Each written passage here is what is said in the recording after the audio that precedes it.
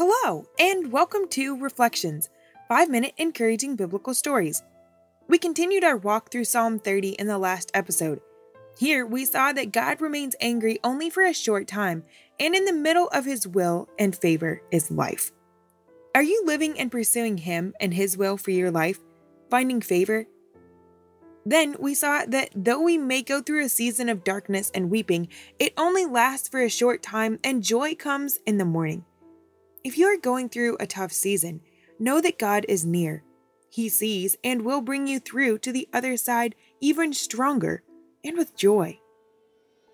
We then saw that the psalmist in his times of prosperity says he will never be moved.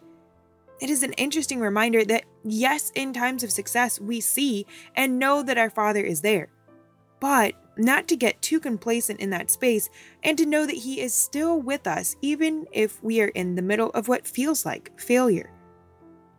Then we saw the psalmist's tune change a little to feeling like he is desperate. In that moment, though, he turns in great prayer to our Father, asking for help and mercy. Do you remember to turn to God and ask for his help and mercy, no matter your circumstances? Let's jump now into the rest of Psalm 30. Psalm 30:11. Thou hast turned for me my mourning into dancing. Thou hast put off my sackcloth and girded me with gladness, to the end that my glory may sing praise to thee and not be silent. O Lord my God, I give thanks unto thee forever. How awesome our Father is that when we are in times of mourning, he takes that and brings us to a place of such joy that we can then dance. He sees the pain we are walking through and wants us to then know the great joy life brings and supplies it for us.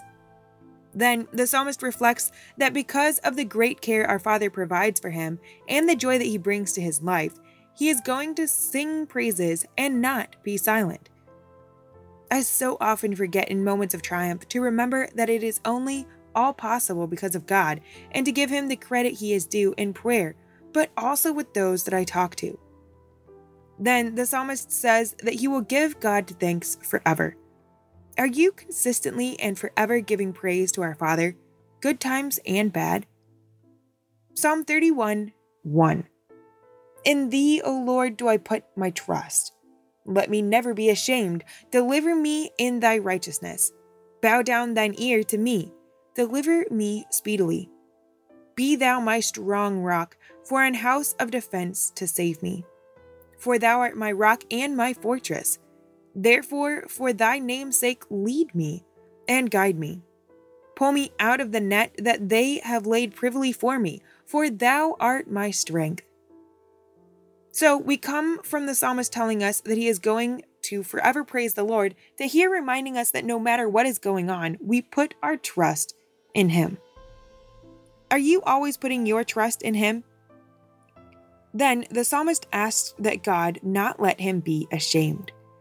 It would seem that the psalmist is asking God to assist him, and when he puts his trust in him, to not let that trust and confidence be for naught. Then the psalmist asked that God, out of his perfect righteousness, deliver him, which Jesus did do for us by dying on the cross. In his righteousness, he paid for our debt and delivered us from death. It seems like the psalmist is facing a trying time and needs help quickly because the next verse has a sense of urgency, asking God to give David his ear, listening to his troubles and delivering him quickly from the situation that now surrounds him. Then, as we have seen God described in other parts of the Psalms, here David is asking God to be a strong rock and house of defense. When you are faced by those wishing you harm, are you asking God to be your rock and defense? He certainly can and will. The psalmist then seems to remind himself and us that the prayer request he just made is already true by stating that God is our rock and fortress. Therefore, we are led by him and guided by his will.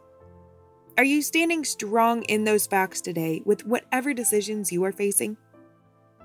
The next verse tells us that God is our strength. So David, with that in mind, asks God to pull him out of the net that has been set to catch him. There are constantly things that will trip us up here on earth.